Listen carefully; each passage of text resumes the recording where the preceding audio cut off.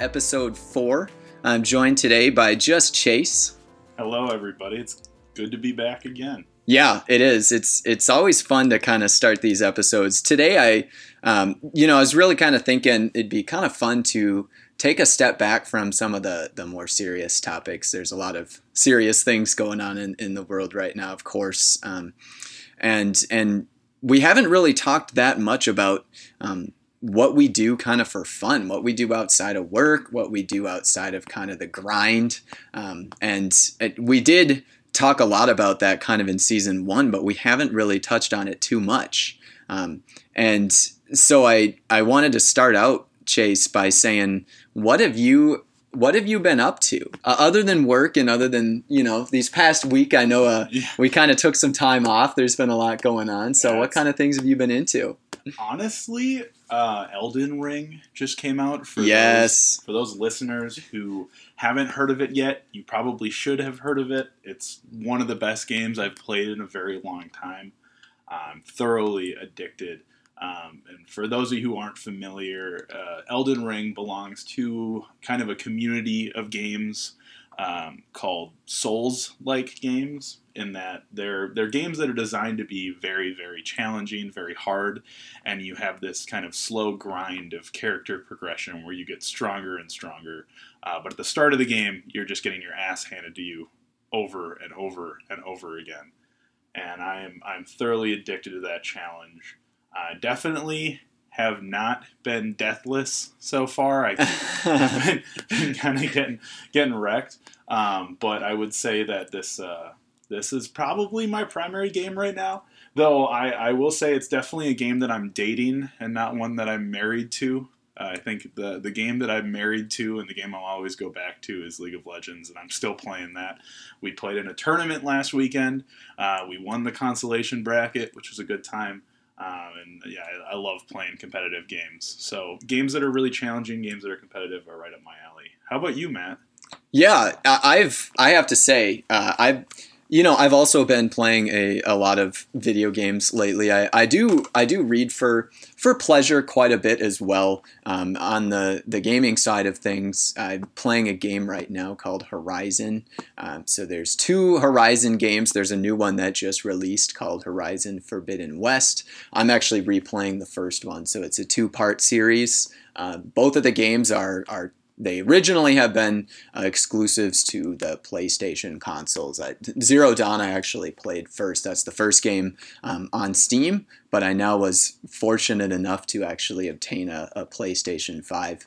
For those who aren't aware, It's not easy to obtain. I was sat there kind of refreshing on the Walmart page when they dropped Big baller a little while ago. Yeah, and so I've been replaying Horizon Zero Dawn. I found it interesting, and I think we'll kind of dive into this question a little bit, because this is one that comes up a lot when it comes to kind of pleasure things. But what I find is the most intriguing to me about really any sort of narrative-driven media. And in my mind, I kind of group, TV shows, maybe a little bit of movies, but movies are probably a little bit less in terms of like the long-form narrative. But certainly TV shows, books, and for me, even video games into what I would consider kind of a speculative fiction type of storytelling that I am really, really into. So for me, the Horizon games are really scratching the itch of what I like to do kind of to relax in my free time.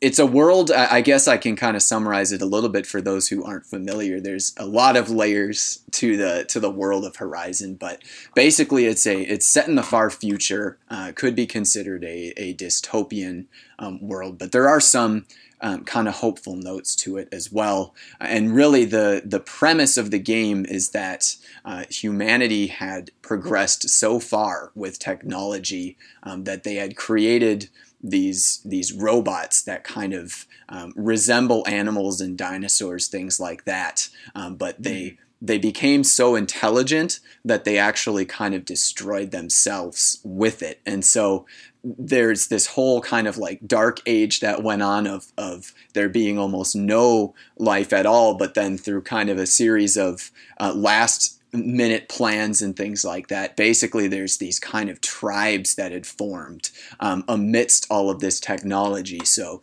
the whole premise of the game is basically that you are playing as a member of one of these tribes. Now humanity is, in this context, kind of been reset to the Stone Ages or the primitive ages again. But what the game kind of poses is, what would that look like if there was kind of a restart or a reset of humanity's technology, but they also interacted with these relics of very, very advanced technology far beyond our own. So Horizon is kind of that juxtaposition of cultures that are far less technically advanced than ours today, interacting with technology that's far more advanced. And it's a really interesting genre. But to me, I kind of want to ask a question, Chase, because I have not been engaging in very much media at all that I would consider to be competitive. So what is that kind of drive to you? What motivates you in your free time to kind of fill with competitive driven games or at really any sort of media? Yeah, so we've kind of touched on it in past episodes, especially when we talked about career ambitions, but our listeners have probably gotten the idea that I'm very much so somebody who is seeking self-improvement constantly, or to be my best self, to kind of evolve, climb the corporate ladder. So in gaming and in regular sports when I was growing up, I really love the opportunity to pit myself against a challenge. And so for me, in competitive gaming, I just really latch on to the fact that those games can be both the easiest game you've ever played and the hardest game you've ever played, depending on your opponent, depending on the game state, like what's going on at the time. And there's always going to be somebody better. So for me, there's always another rung on the ladder to climb and always another mountain. I've been playing League for probably 11 years now. It's crazy. Over a decade. I played on my college team at the University of Minnesota for a few years, and I just love that kind of team environment and the ability to constantly pit myself against challenges. So for me, Elden Ring, which isn't a competitive game, also scratches a similar itch in that it is very much so a game that is hard enough to make you get good. You either get good at this game or you do not play the game. Like you will get nowhere. So I'm very much so still trying to get good at it. It's been a challenge. I'm like 10 hours in and I've barely made it anywhere, but it's hard enough where I can basically throw myself at it over and over again. And I would say for me, that challenge definitely is the prevailing quality that I look for in any gaming situation over story, over even gameplay. The gameplay could be kind of half-baked as long as it's hard. I'll have a good time. Interesting. Which, to me, I honestly get the impression that you are very much so not looking for that, just based on how you described Horizon. And I will say, I haven't played a Horizon game ever. It's honestly, long, drawn-out story games are not really my thing, but my question for you would be, what's the prevailing characteristic that attracts you to games like that? What are you looking for? Yeah, I think my answer to that has changed a little bit over time. There's a game that I kind of go to as my turning point, and I probably did bring this game up in season 1 because it's been historically important for me, and of course it's a very well-known game, but that being Skyrim, or the Elder Scrolls V Skyrim game. That game, I wouldn't necessarily describe it purely as a role-playing game that is focused just on storytelling. I think there's a little more to it than that. Certainly there's kind of a world to build there, but for those who aren't familiar with the game, it's set in a fantasy world. So, there's magic and there's these things called Draugr, which are kind of like zombies, and there's all these different, pretty much all the fantasy stereotypes or tropes is probably a better word you could think of are kind of in this game in some form. But really the the most encapturing thing about Skyrim to me is there's a very, very high level of immersion built into it, in the sense that you can kind of be whoever you want to be. So it's a storytelling game that doesn't so much tell a story that is delivered to you and pre-built, where I would say Horizon is a lot more on that side. It's a self-storytelling game. Now, I'm into both, but the reason why I bring up Skyrim as a turning point for me is that at the time when I was really into Skyrim, and I would estimate, I guess I would place this probably around the same time frame that you started playing League, because it was released at this point, I think 11 years ago. Oh man, that makes me feel old. Yeah, it's kind of wild, but for me, the word that comes to mind is when I had started playing video games, and when I actually got into video games, is escapism. I at the time was somebody who had, at least I would say for the most part, what a common issue for somebody my age was, which is that I dealt with a lot of self-esteem issues and things like that going into especially kind of that middle school, high school time frame, that type of thing. Now, I saw literature, and I grew up reading for pleasure. I grew up doing a lot of things. Wasn't as into video games right away, but I did kind of adopt them along the way. And what I found for myself originally, and why I got into these types of games in the first place, is that I was able to kind of build the world and the story and experience something that I found to be more interesting or more engaging than a lot of what was going on in my real life. Now, that is, as much as that sounds kind of dark to say, for a kid, I think I don't necessarily view that prospect as a negative thing, because it certainly helped to kind of foster my imagination, and really was why I was into a lot of books at the time as well. Now, fantasy and science fiction have always been my go-to genres for reading, but I certainly accept recommendations and read a lot of things that are outside of that genre as well. And to kind of follow up on an answer to that question, over time, I think as I've kind of had a healthier outlook in general on my own development, and now certainly after having gone through college, and I think in previous episodes people may have a good idea, I don't necessarily see myself as somebody who needs escapism anymore.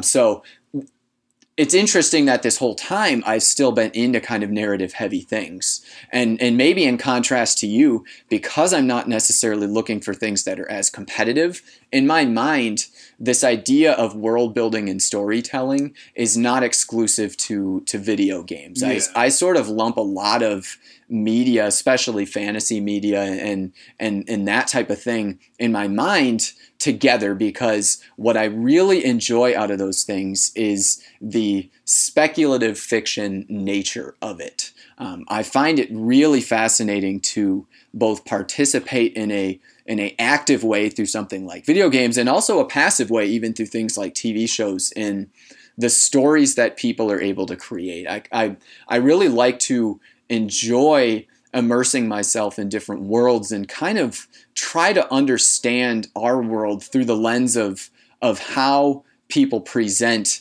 reactions and scenarios and things like that in these worlds. Now, you have a comment, Chase. So I'm very curious and kind of wanted to drill down into this. And we've hinted at a variety of different types of media, be it books or video games or television. Do you think that the narratives and maybe even the escapism that those media outlets can create is fundamentally different? So if something is given to you in a game format, can it achieve the same level of excitement or escapism or whatever speculative narrative that a book can, or is there always going to be a fundamental difference there? That's an interesting question. I think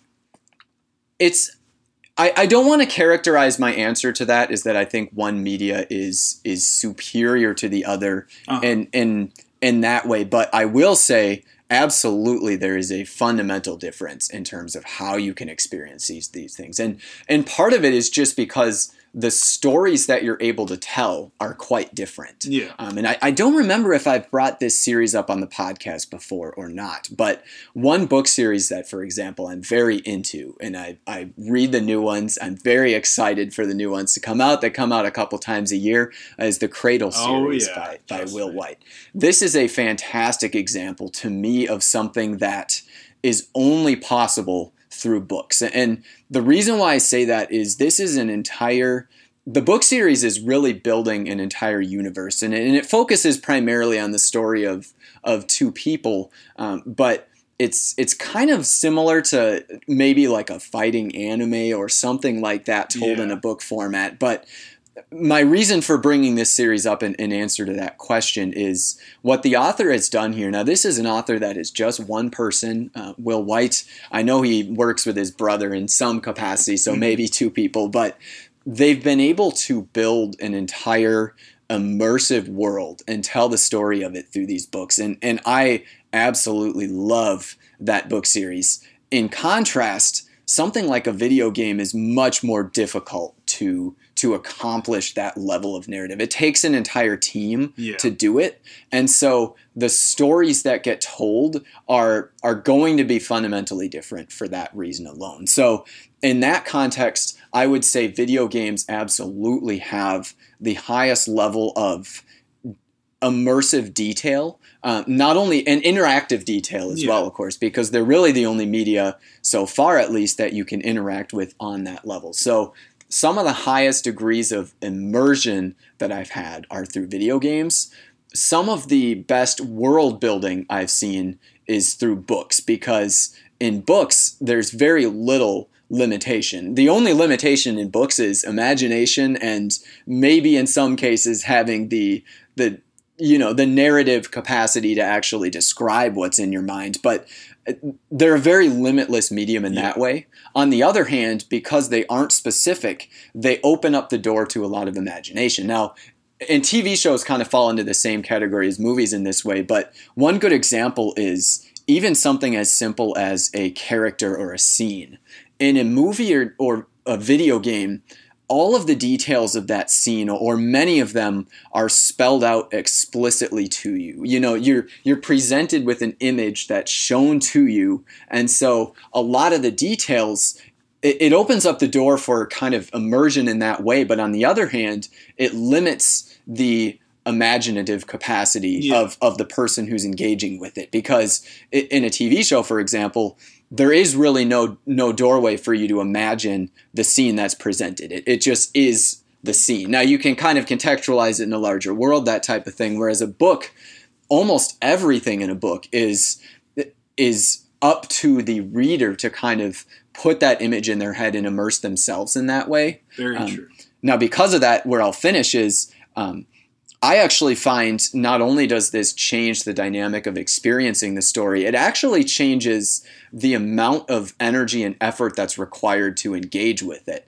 I personally find I still love reading, but one of the most difficult things to me about reading is that I find it takes the most mental energy to get immersed in. And what I mean by that is a lot of books, even though I don't limit myself to necessarily reading really complicated, adult famous books for being difficult to read, though I certainly try to tackle some of them. I'm fine with reading young adult fiction too. And so it's different in this way, but certainly a lot of books, they don't have pictures or anything like that to kind of get you started. Yeah. And so it's harder to kind of build momentum in that way.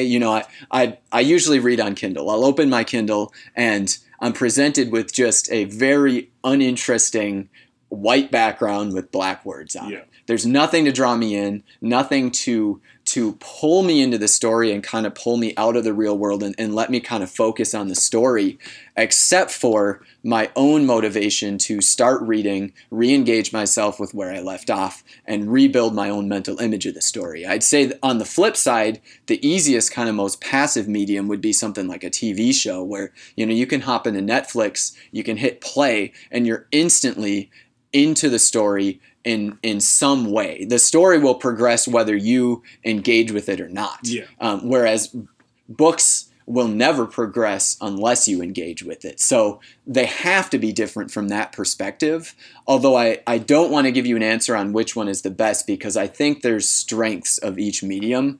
And it's why I try to, especially from my own perspective, I try to kind of mix it up in terms of what I engage with. So that's kind of where I'm at with that. That makes sense. And I feel like to some extent books and TV shows and movies, they have very finite control over the narrative. And by what I mean by that is they are basically giving you an IV drip directly of what the author wants you to see, what the director wants you to see. Whereas in a game, games that try to do that are typically not seen as very good games, and that they very much so limit the player. It's like, most people don't necessarily like just rail car games where you're just scripted through one scene after the next. You want to have some agency. So to do some sort of like a drip feed of a narrative in a video game, you have to take away a lot of the agency of the player to do their own thing. And it's definitely less of a controlled narrative. I would agree with you.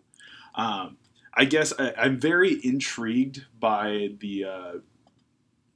the changes in our perspectives on video games, or the differences, and I think that was definitely an interesting conversation. So Matt, I would ask you, your love of reading, has that impacted any other aspects of your life, or any other areas where you feel like maybe that's come your love of narratives, I should say, has come to play? Yeah, I think it absolutely has. In fact, what I would say is to me, the reason why I love these things, I would actually almost answer that in the other direction and say that one thing I've discovered about myself recently, and I say recently, but I think I kind of have always had some idea of this, and it really did evolve out of kind of what I was talking about with this idea of escapism and why I kind of like to do that type of thing. Well, I've realized for me, the one thing that has constantly drawn me in, whether it be through conversation or media or really anything in life, is this idea of self-betterment. Now, I say that word, and I don't want it to be the same as what you said with self-improvement, because I think in this context, for me, self-betterment is my understanding of the world around me and my own place within it, and not only just my own place physically, but my own place mentally.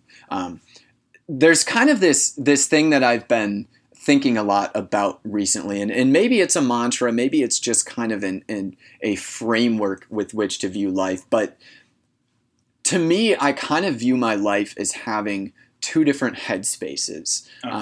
There's my headspace of I am on the journey, I'm going somewhere, this is my grind, I am working towards making myself better. Now, this is where I would say there's a lot of overlap, Chase, with your perspective of self-improvement.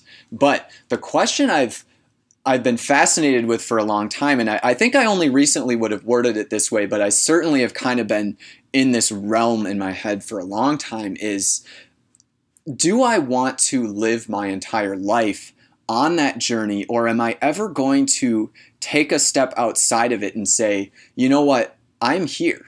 In this moment, I am not on the journey. I am actually at my destination. I am experiencing the rewards of the work that I have done. Now, I'm not going to say, immersing myself in a video game is not experiencing the rewards of what I've done, but what it is a form of mindfulness for me, where I find that in a lot of narratives, one of the biggest, there's a background noise going on the motorcycle. I don't know if the mic picked that up, but one of the biggest things for me that I am able to experience through narratives is a presence and a feeling of being in a space that I am purely there just to experience it. I'm not necessarily there to make some big impact or investment in my life that will, be fruitful later. And I think a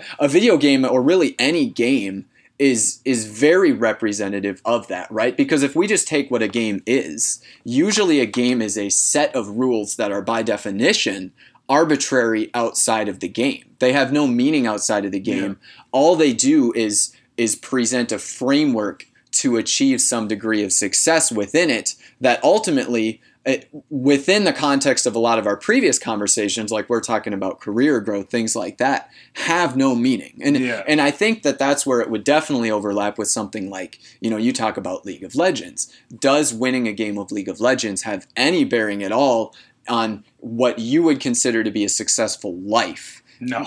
Probably not. Really, no. But at the same time, you achieve some degree of satisfaction from doing it. Yeah. And so where I'm going with this is, at the end of the day, if you look at how we view life, right?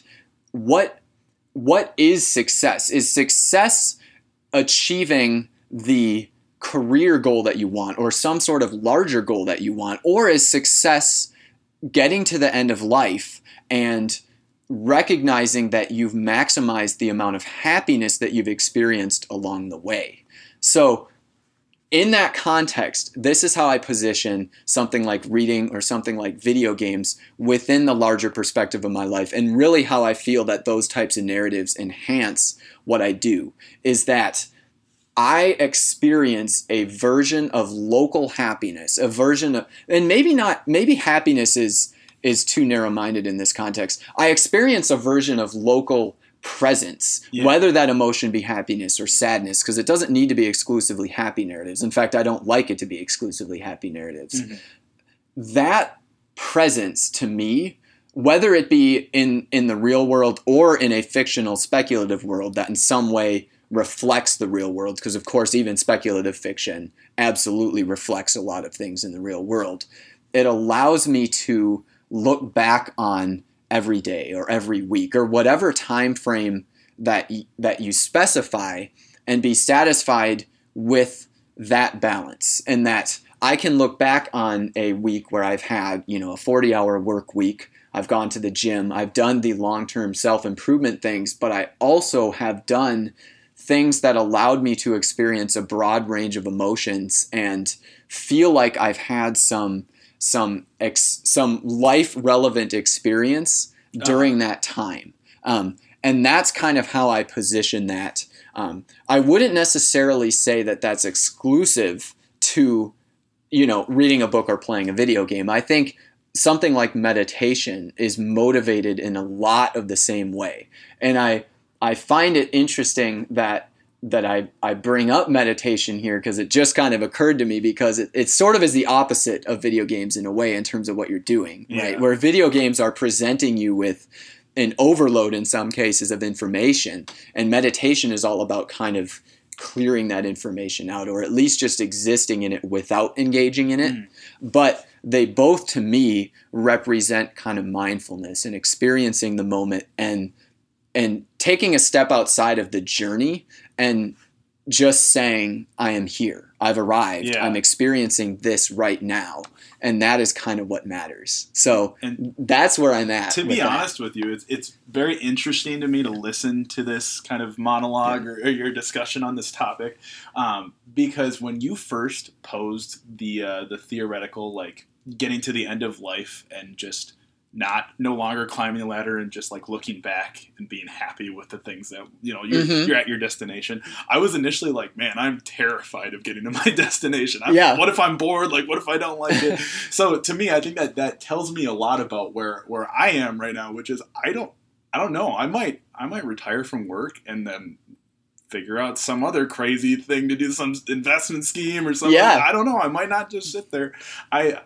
I think that probably reflects on that. I definitely need to work on having more aspects of mindfulness in my life, because I'm that prospect of just like setting my burden down or like not continuing is scary to me. In all reality, it's a different prospect. Yeah, and I guess while there's always, I think, work for all of us to be done in that realm of thinking, I don't want to necessarily frame this as a knock on your character, Chase, because I think there are some personality types that is where you find fulfillment, is in being able to engage with and interact with the world and feel like what you're doing is sort of, and productive might be the wrong word here, because I think that word has been corrupted a little bit by capitalism, I think, but at least feeling like what you're doing is generating something. You know, you're part of a process. You're generating value for yourself or personal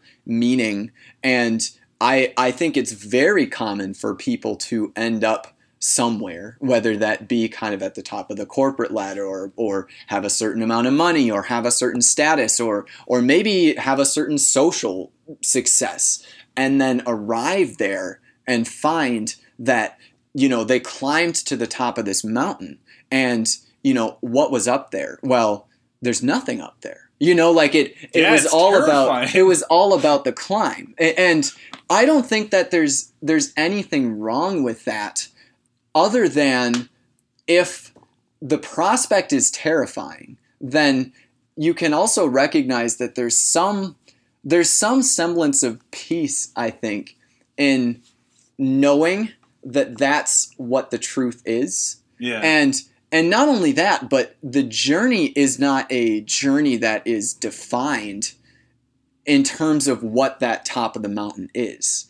You know, and what to me makes that image scary is that you're constantly kind of climbing this mountain and there's a summit somewhere where there's nothing left for you to do. And once you get there, it'll be terrifying because you realize there was nothing at the top. There's no treasure chest at the top, you know, but this mountain is dynamic. You know, you can define where the summit is. True. The minute you get to one summit, you can create in your mind another bigger summit. Mountain for you to climb. And so you can take, if that is where you find fulfillment, and again, I think at our age, we'll find that this all changes. You know, even relationship statuses can change this. You know, true. Religious outlooks can change this. There's a lot of different things, but no matter where you are, I think you can find comfort in the fact that there will always be an opportunity for fulfillment in that way. Yeah. And I guess the one thing that maybe I would encourage, and I say this as much to myself as I say this to you, regardless of where you find your passion is and where your value is, just don't lose sight of the moment to moment. You know, it's kind of, I know it sounds kind of trite, the whole like stop and smell the roses kind of thing, but I'm serious about if we really contextualize, you know, life in general, right? I mean, what do our lives mean? What are we a part of? Part of this is very much kind of a religiously motivated answer. Man, yeah. But in general, I think just from a purely statistical standpoint, we can recognize that we are one of many, right? We're a very small fraction. At the end of the day, even what we consider locally to be a large impact is generally, now of course there's some exceptions to this, but generally not a large impact from the universe's perspective, right? Even maybe Earth is not a large impact from the universe's perspective. And so in some way you could take that mindset and turn that into nihilism, right? And say, okay, well then nothing has any meaning. I don't think that that's true at all. I don't think that nihilists are correct.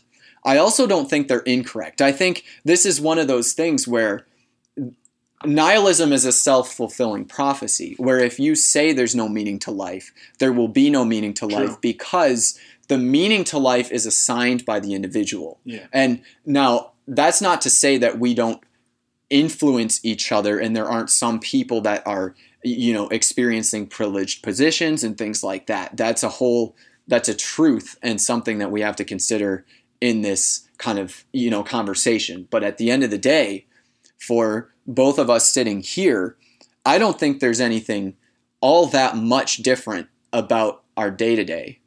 The only thing that's different is that we are two different individuals, and the meaning that we assign to the things that we do does have a big impact on our outlook of, at the end of the day, we look back and say, okay, let's write a bulleted list of the things that we've done today. well, what of those things, if we had to order them in terms of what the most important thing was, or what the thing that made you the most happy is, and put a leaderboard up of all those different categories. Well, which of those categories is most important?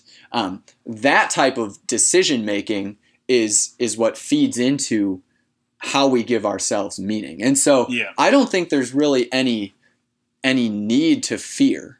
I guess this whole like monologue started because of, this idea of fearing. There's nothing to be afraid of, except for if there was a possibility that one day you would get up and not know what it was that you wanted. Yeah. Not know any, and even then, maybe at that point, what you want is to figure out what you want. At the end of the day, there's always something that you can kind of narrow in on and make your focus. And for somebody like you that is motivated by self-improvement, there's always going to be that journey available to you. Honestly, at this point in my life, I don't know. I'll be curious in 20 years if I have this same response or the same outlook. But right now, it's like I can't see myself ceasing the climb. Like, I'll be always looking for another mountain, whatever it is.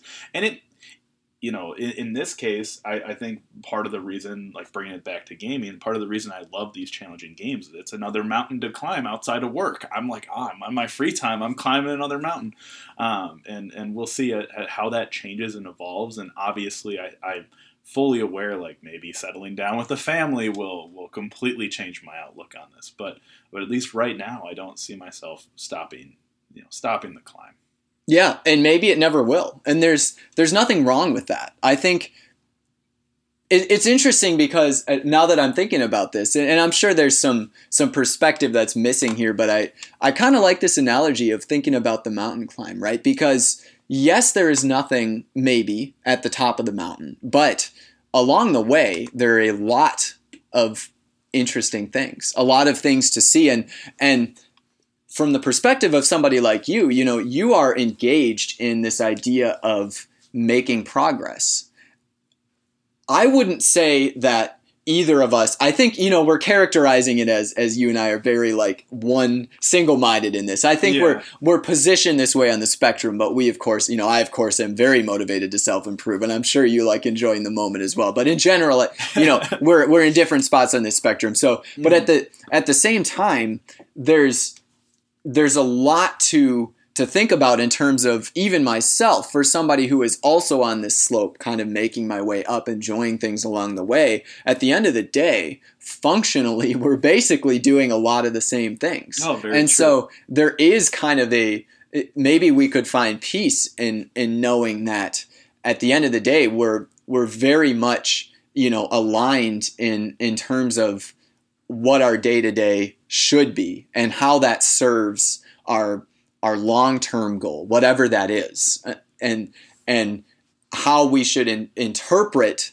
the day-to-day and what kind of things we should focus on to serve that long-term goal. So if we take something like, pleasure activities, this got a more real podcast than we thought. Holy cow, I did not expect this podcast about our hobbies to turn into a philosophical. Well, let's return to our hobbies for a second, because I think it's the reason why we had started this is because our hobbies in a lot of ways are kind of microcosms of this reality, right? Sure. Where for you, League of Legends, every game is a miniature mountain. Yeah. It's like your own little side journey. And that mountain might be a little hill, it might be Everest. I don't know. Maybe I'm mashed up against a pro player, maybe I'm playing some brand new guy. It's exciting. Right. So even for you take breaks from the larger mountain to climb these miniature, more fun and lighthearted mountains, right? Yeah, I mean, exactly. The stakes are lower on these in the League of Legends mountain because there's nothing riding on it other than your personal satisfaction. And so because of that, I think it is equivalent to something like me, where I like to experience a story or something like that. I like the world. There's usually some investment in it, so I wouldn't say there's no stakes. There's some emotional stakes, but there also is just like with the League of Legends game, a level of arbitrariness to it, right? Whether it's a real story or it's a fake story or it's something in between, historical fiction, that type of thing. Whether I read the story or not, even if it's a nonfiction book, does have no real bearing on anything, and yet I'm able to locally assign meaning to it and achieve some value to it in the same way that you're kind of able to do that with competitive games. And I think we should emphasize, it's one of those things where I also have had a stint in my life playing League of Legends, things like that. So I also like the competitive things. But it was a game you dated, though. It's not. It was very much a game I dated. I wouldn't even say that there are very many games that I'm married to in the same way as you are to League. I think part of it is just because League is in a genre of games that has no defined ending. True. Right? I mean, there is no top of the mountain of the overall game of League. Unless, I mean, even if you make it to the top, even if you're the best player in the world, you have to defend that position. So even then, it's not the end. Treadmill. I mean, and you're always climbing new mountains. There's always going to be new people to face. And the game is changing so much that it's from year to year, it's so different that it keeps things fresh. And so that is something that you don't have to fear is ever going to have an end. And even if it does, maybe they shut down the League servers, well, there'll be some other game. Yeah. And it's the same way with really any type of storytelling. I don't have to fear that I will not have stories to experience, because it's enjoying storytelling is something that it's a trait of humanity, right? We've been doing it since the very beginning. Do I know for certain that there won't be some new medium or thing that I move on to? Absolutely not. I can't at all make the claim that in 30 years I will be doing the same ratio of, reading to playing video games to watching movies or TV shows, that type of thing. In fact, it's very likely I won't.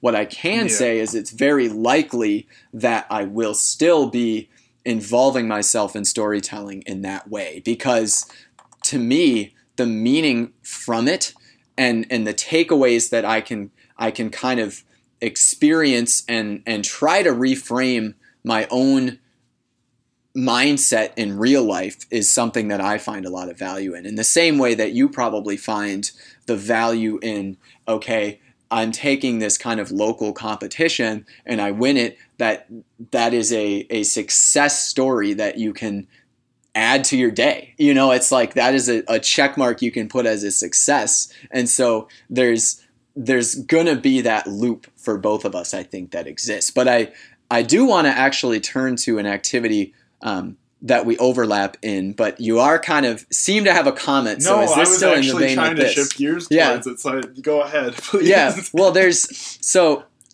I guess I kind of am really interested in diving into the subject of D&D. I don't know if this is what you were thinking. No, Chase. Yeah, I was ready to move there. It's also something.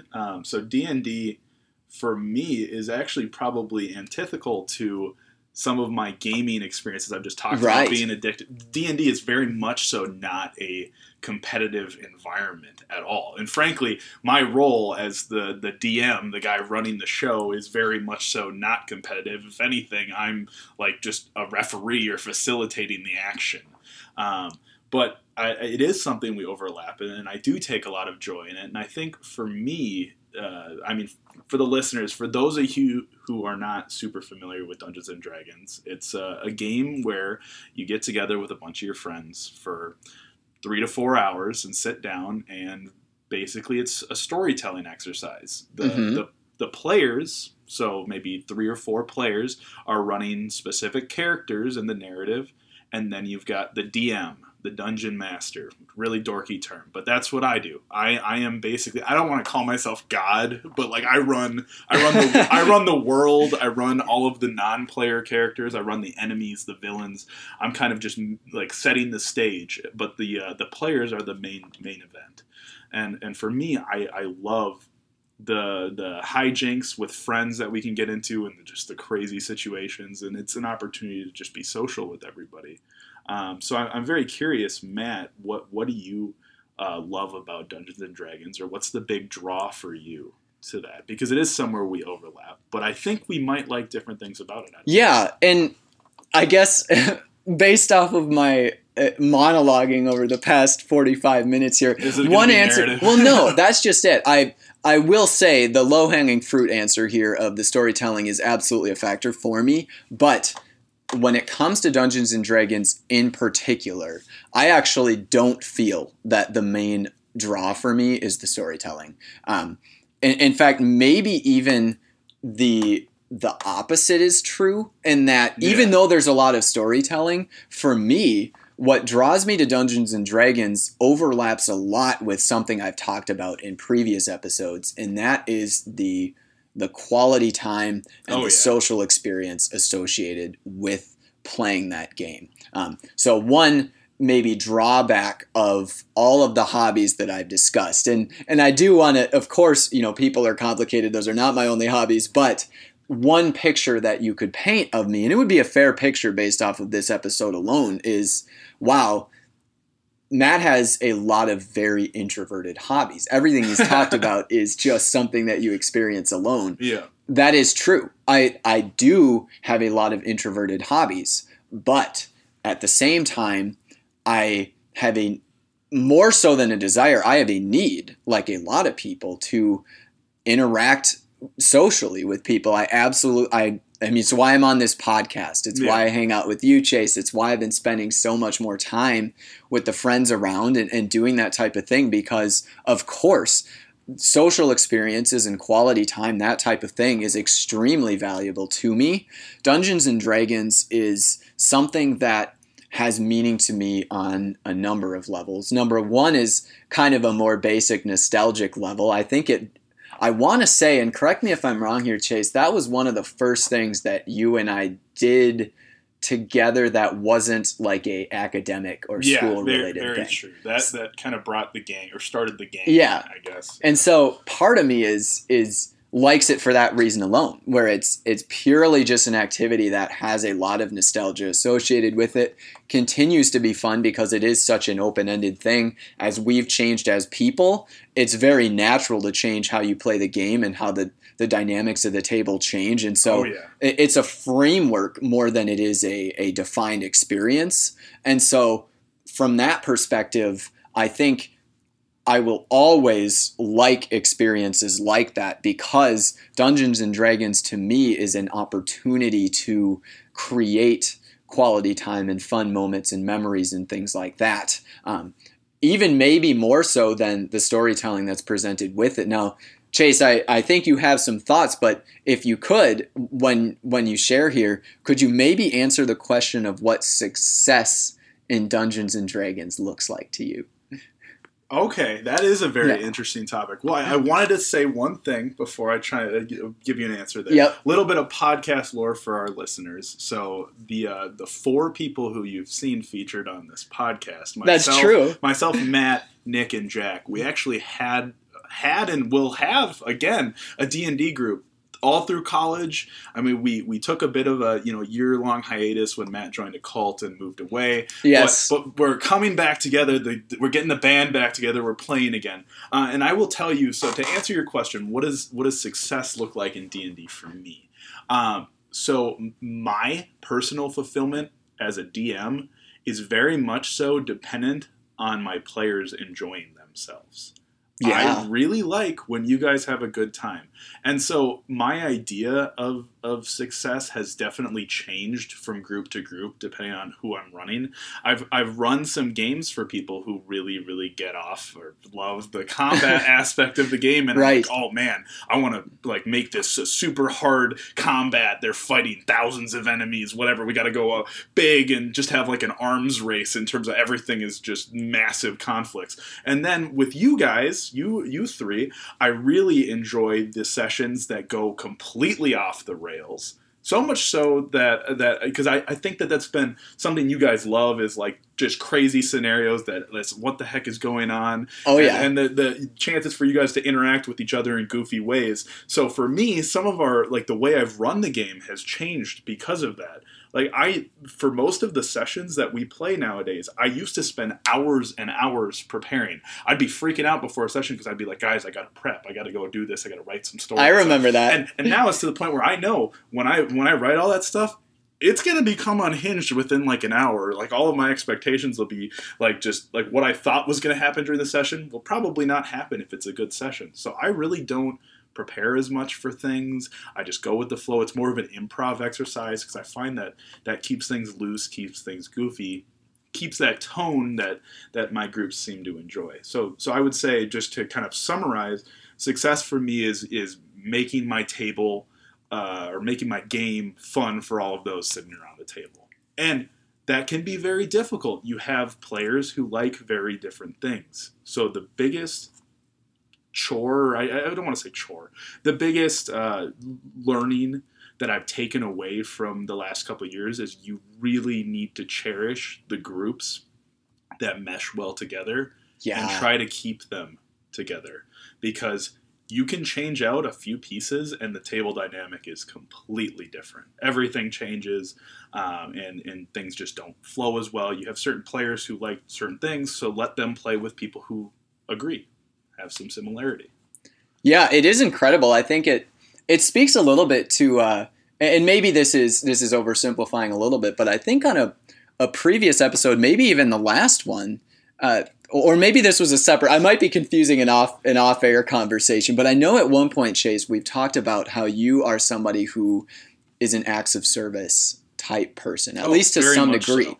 And I'm so interested in your answer to that question, because to me it sounds like even in something like D&D, that for a lot of people, myself included, is, you know, for lack of a better term, a party game. Like it's very much fun. There's some serious moments, there's some sad moments, but for the most part, nobody except for maybe the DM has any like anxiety before the game about how it's going to go or something like that. True, yeah. And so one thing that presents itself to me that is kind of interesting is, so from the perspective of the DM, from your perspective, it's very important to you to know your players well enough to know what types of things they will find fun, so that you can kind of cater the story to that.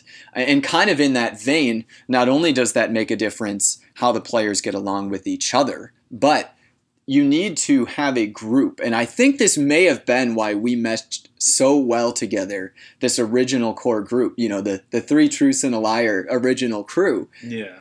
Because we all had a lot of overlap in what we were looking to get out of the game. We had a good dynamic. We were kind of already sort of at least academic friends before having started playing. And so we already knew each other in that way, but we also were looking to get the same thing out of the game. And I think it speaks to your talent, Chase, that you were able to kind of capitalize and encourage that, because what we were able to accomplish is a universal satisfaction with what we were doing with the game, right? I think, and now after having played in a number of different groups, and I've actually put a lot of time, probably too much time into Dungeons and Dragons in my life. I've played a lot of it, and in a lot of like board games and other related things as well. One thing that I've noticed is pretty much exactly the same as what you said, Chase, where for me at least, the experience of playing and what I get out of it is massively increased or influenced maybe by the dynamic of the table, of who's there. True. If you put together the right people, and you build the right atmosphere, the game almost becomes a background. It still is important, but it's a framework for a very, very fun time that will generate a lot of fun memories, that will generate a love for the game that I think is rooted in the same way that any positive memory is rooted. You know, the deepest type of happiness. On the flip side, if you have people that are maybe not as compatible, or at the very least not looking to get the same things out of the game, there's a ceiling on what you can accomplish, because you're only going to satisfy X amount of people. And even then, you kind of, as somebody like you have to kind of take that interest, average it, present to the group an average of all of those different desires. Yeah. And it's going to be a C grade experience for everybody involved. Exactly. It becomes such a balancing act. And I will say, I think that another thing that we've learned, and we haven't really touched on it too, though, is with that original group, we had a very, very, very stellar campaign experience. Yes. And then we got very ambitious, and we went and had a not so stellar campaign experience. And I think one of the learnings for me as a DM at that time was, that's been the biggest teaching experience. So for those of you who aren't super familiar with Dungeons and Dragons, we played this campaign called Dragon Heist that everybody in our core Three Truths and a Liar group looks back on and says, that was the fun campaign. That was the one that everybody remembers. Everyone loves so fun, we're trying it again. Yeah, I'm running it again. Heck, it'll be great. But that campaign was set up perfectly to play to the group's interest, to play to the group's strengths, these goofy situations, very free form, whatever you wanted to do, have a capitalist venture, all kinds of fun stuff. Well, then we shifted gears, and I'm like, are you guys ready for a challenge? We're going to play this 20 level long campaign called Dungeons with Mad Mage, and it just became a slog because that campaign just wasn't the right fit, to be honest. And so that was a learning experience for me. I'm like, I probably shouldn't have directed you guys in that direction. I also probably could have done more, reflecting back on it to play up the goofy side of things. But the story and the narrative in that was not as easily molded.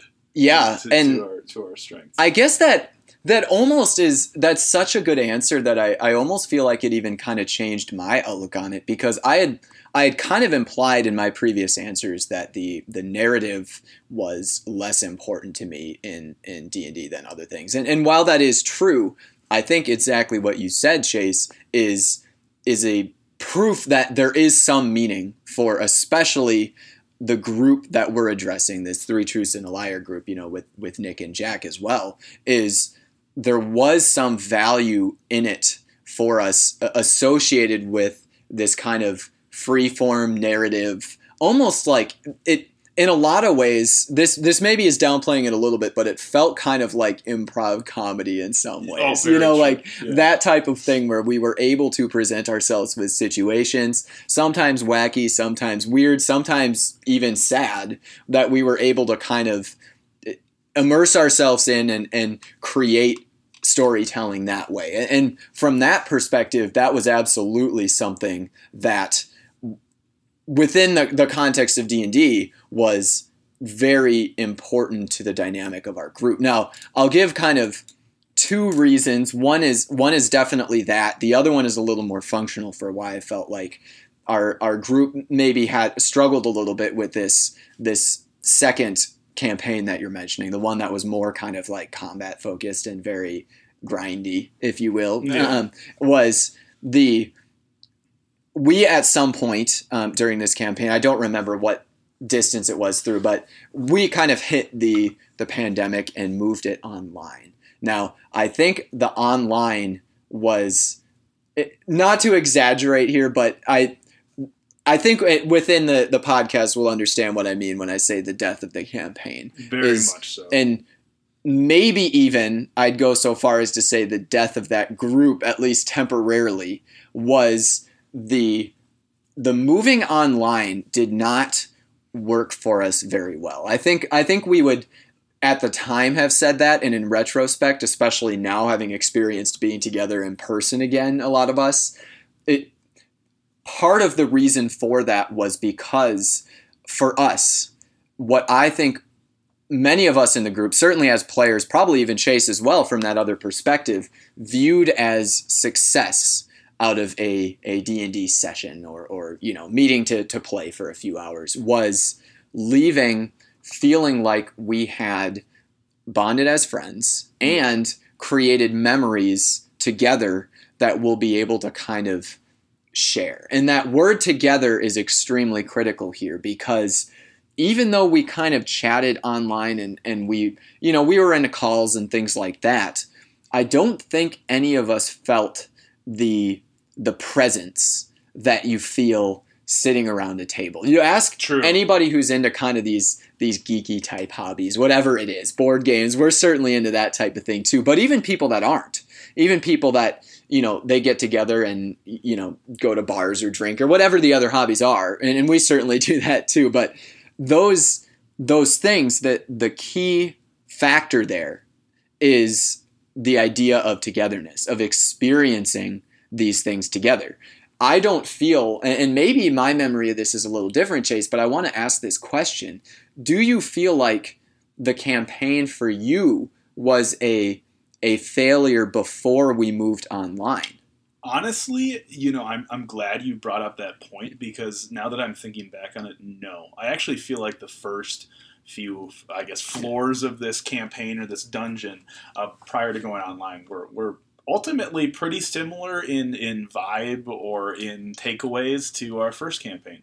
I will say, I think that after running a lot of online games during the pandemic, there's a place for them, but it requires a group who really enjoys the combat side of things. Online games, through these tools that we have available to us, can be very fun if you love like moving your character around and fighting waves of orcs and stuff or whatever it is. But they're not super great for that quality time and that social interaction, especially from my standpoint, because a lot of my gauging of a session and how well it went is from seeing my players at the table and seeing they're having a good time. It's almost impossible, unless we turn on face cams, to actually tell that you guys are engaged, that you're enjoying yourself. It kind of felt like I was talking into the void, and then occasionally the void would call back to me and say whatever they wanted to do. But honestly, I think I wouldn't say that the online experience is necessarily subpar, but it was subpar for the group that we had. Yeah. And what we wanted to get out of the game just didn't mesh well with that medium. Whereas, I've run some games for players who only play online. I actually recently had the opportunity to run a game for a group of people that they met online. They're all DMs. They've all run the game, and they love that intricate combat, like wild experience through Roll20, which is the software we use. And it was a whole different experience. But I mean, I think that medium was set up right for that group. Yeah, it's kind of funny that you bring that up, because I guess maybe, and this might be oversimplifying it, but you might say even, and I guess I'll ask if you agree with this statement or not, Chase. I would say that online is probably the ideal setting for the type of D&D that is played with strangers, or people that maybe are not as much friends outside of the game. Whereas our group, we were very much becoming very good friends outside of the game, of course. Yeah. We hung out all the time, that type of thing. I think that's probably the major catalyst for why it wasn't as much of a success for us to move online, because we set not that it was necessarily a higher bar, but a different bar, and certainly a very high bar in terms of our own experience for what a D&D session was like, for the types of emotions that we had, for the types of interactions we had, and things like that. And the truth is, the bar that we set was just not achievable in an online setting with the campaign that we were playing. I'm not sure there's really any campaign that we could have played, any story that we could have told that would have matched the level of what we were at with the in-person games. Yeah, that's true. And I will say, since I ran that online game, I realized when I was running that online game for you guys that it could have been run so much better. Like, I learned when I was running for this. Oh, when I was running, it was kind of jank. Yeah, when I was running for this group of people who use the software regularly, I'm like, wait, I didn't know that like half of this existed. But I would agree with the sentiment. Even with what I know now, I would never go back to running an online game for your guys' group. It's just too tough. Yeah, and maybe even, of course, I don't remember if you use this word, but I've been using the word failure. I think that's a little bit strong. We certainly did have fun. I think in retrospect, we maybe could have done some other thing that we would have enjoyed a little bit more. Yeah. So from that perspective, maybe you could consider it failure, but it was really more just kind of our outlook on the differing experience and what it meant to us, especially now. I think it's part of this larger story that we've talked about pretty much every episode because it is so important. Chase and I, us two in this room, but also kind of within the larger group, are really experiencing kind of a renaissance of friendship, if you Very will. Much so. It's kind of blossoming into something that is bigger, probably even than it was.